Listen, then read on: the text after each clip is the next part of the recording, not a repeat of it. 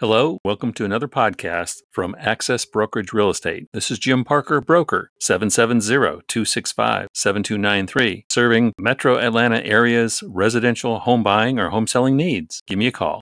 Jerome Powell, the Federal Reserve Chairman, recently mentioned at the Brookings Institute that monetary policy affects the economy and inflation with uncertain lags, and the full effects of the ongoing tightening have yet to be felt. But the mortgage market tells a different story. He's made some references lately that they didn't want to raise rates too fast, so they've been coming back down, and that the mortgage rates tend to follow the direction of the 10-year Treasury notes. The interest rate had dropped to like 6.5% from a little over 7% recently. So the Fed is trying to do whatever they can to keep inflation in check by raising rates, but not rapidly raising rates. So it will be bumpy, I think, in 2023. The latest Mortgage Bankers Association forecasts indicate mortgage rates will finish the year at about 6.7%.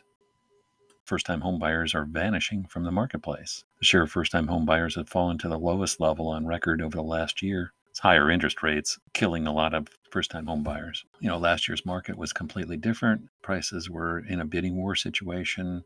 Rates were a lot lower. When you have the housing market's combination of historically low inventory, high home prices, and rapidly escalating interest rates. And home prices are still pretty high. They are coming down, but they're not coming down too fast. First-time home buyers comprised about 26% of all buyers in 2022, down from about 34% in 2021. 92% of first-timers recently surveyed by Consumer Affairs say they can't afford a mortgage in the current market. More than 60% of all consumers say they're willing to move to a state with a cheaper cost of living in order to afford a home. So home ownership is still in demand. The prices are the problem.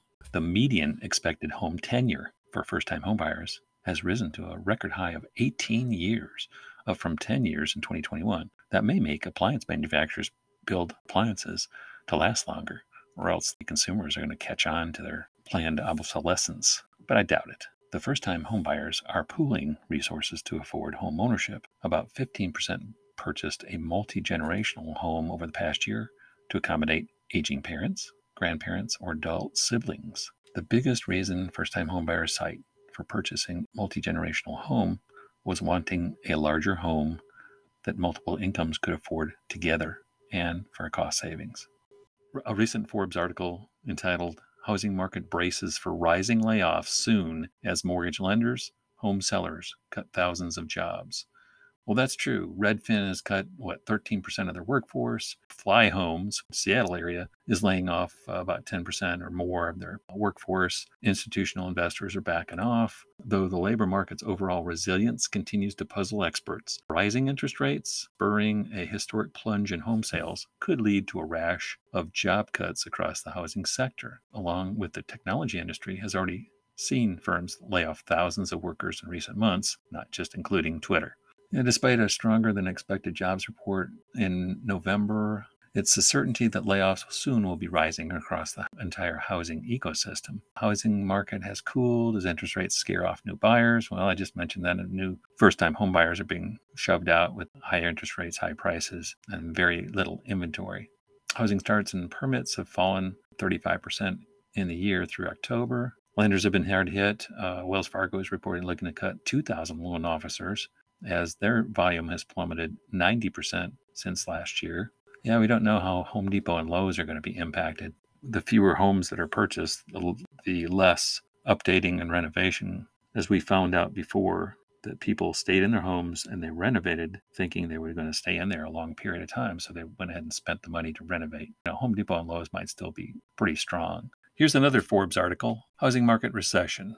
Record shares of homes for sale are new construction. Here's what that means for buyers. The share of new homes on the market surged to record levels the third quarter of 22 when mortgage rates jumped to a 22-year high. A record 29% of single-family homes for sale in the third quarter were new construction homes, climbing from 25% in the same period last year and 18% in 2020. Home builders who started scores of projects during the pandemic era home buying frenzy are kind of stuck with a bunch of new homes right now that are hard to sell because mortgage rates have risen to about 7%, driving up the average cost of a mortgage by $800 a month. For buyers, that has meant offering a bunch of incentives to attract them, with many builders buying down a mortgage rate by 1.5 percentage points for appliances and things. Builders are offering extra commissions for agents to bring in buyers now too, which was almost unheard of for the last 4 or 5 years.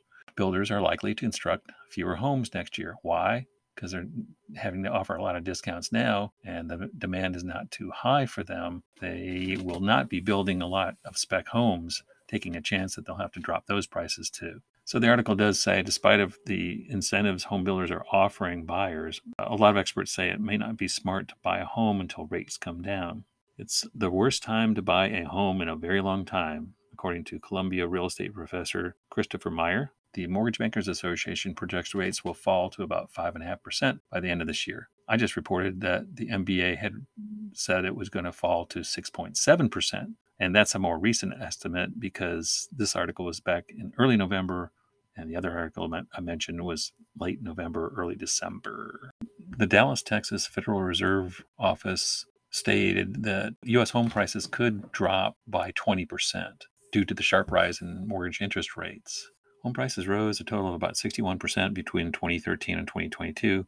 National median price for an existing single-family home rose 8.6% in the third quarter, reaching almost $400,000, according to the National Association of Realtors. The National Association of Realtors chief economist Lawrence Yun predicted earlier this month that the home sales will slip by 7% next year as more people are priced out of the market, but expects the median home price will rise about 1%. One reason he doesn't expect prices to slide, inventory does remain tight, meaning buyers are still competing for desirable properties. As always, I post links to the sources that I use for these podcasts within the Anchor podcast itself. Thank you for listening to this podcast. This is Jim Parker, broker with Access Brokerage Real Estate, serving Metro Atlanta's home buying and home selling needs. 770-265-7293. Have a great week and God bless.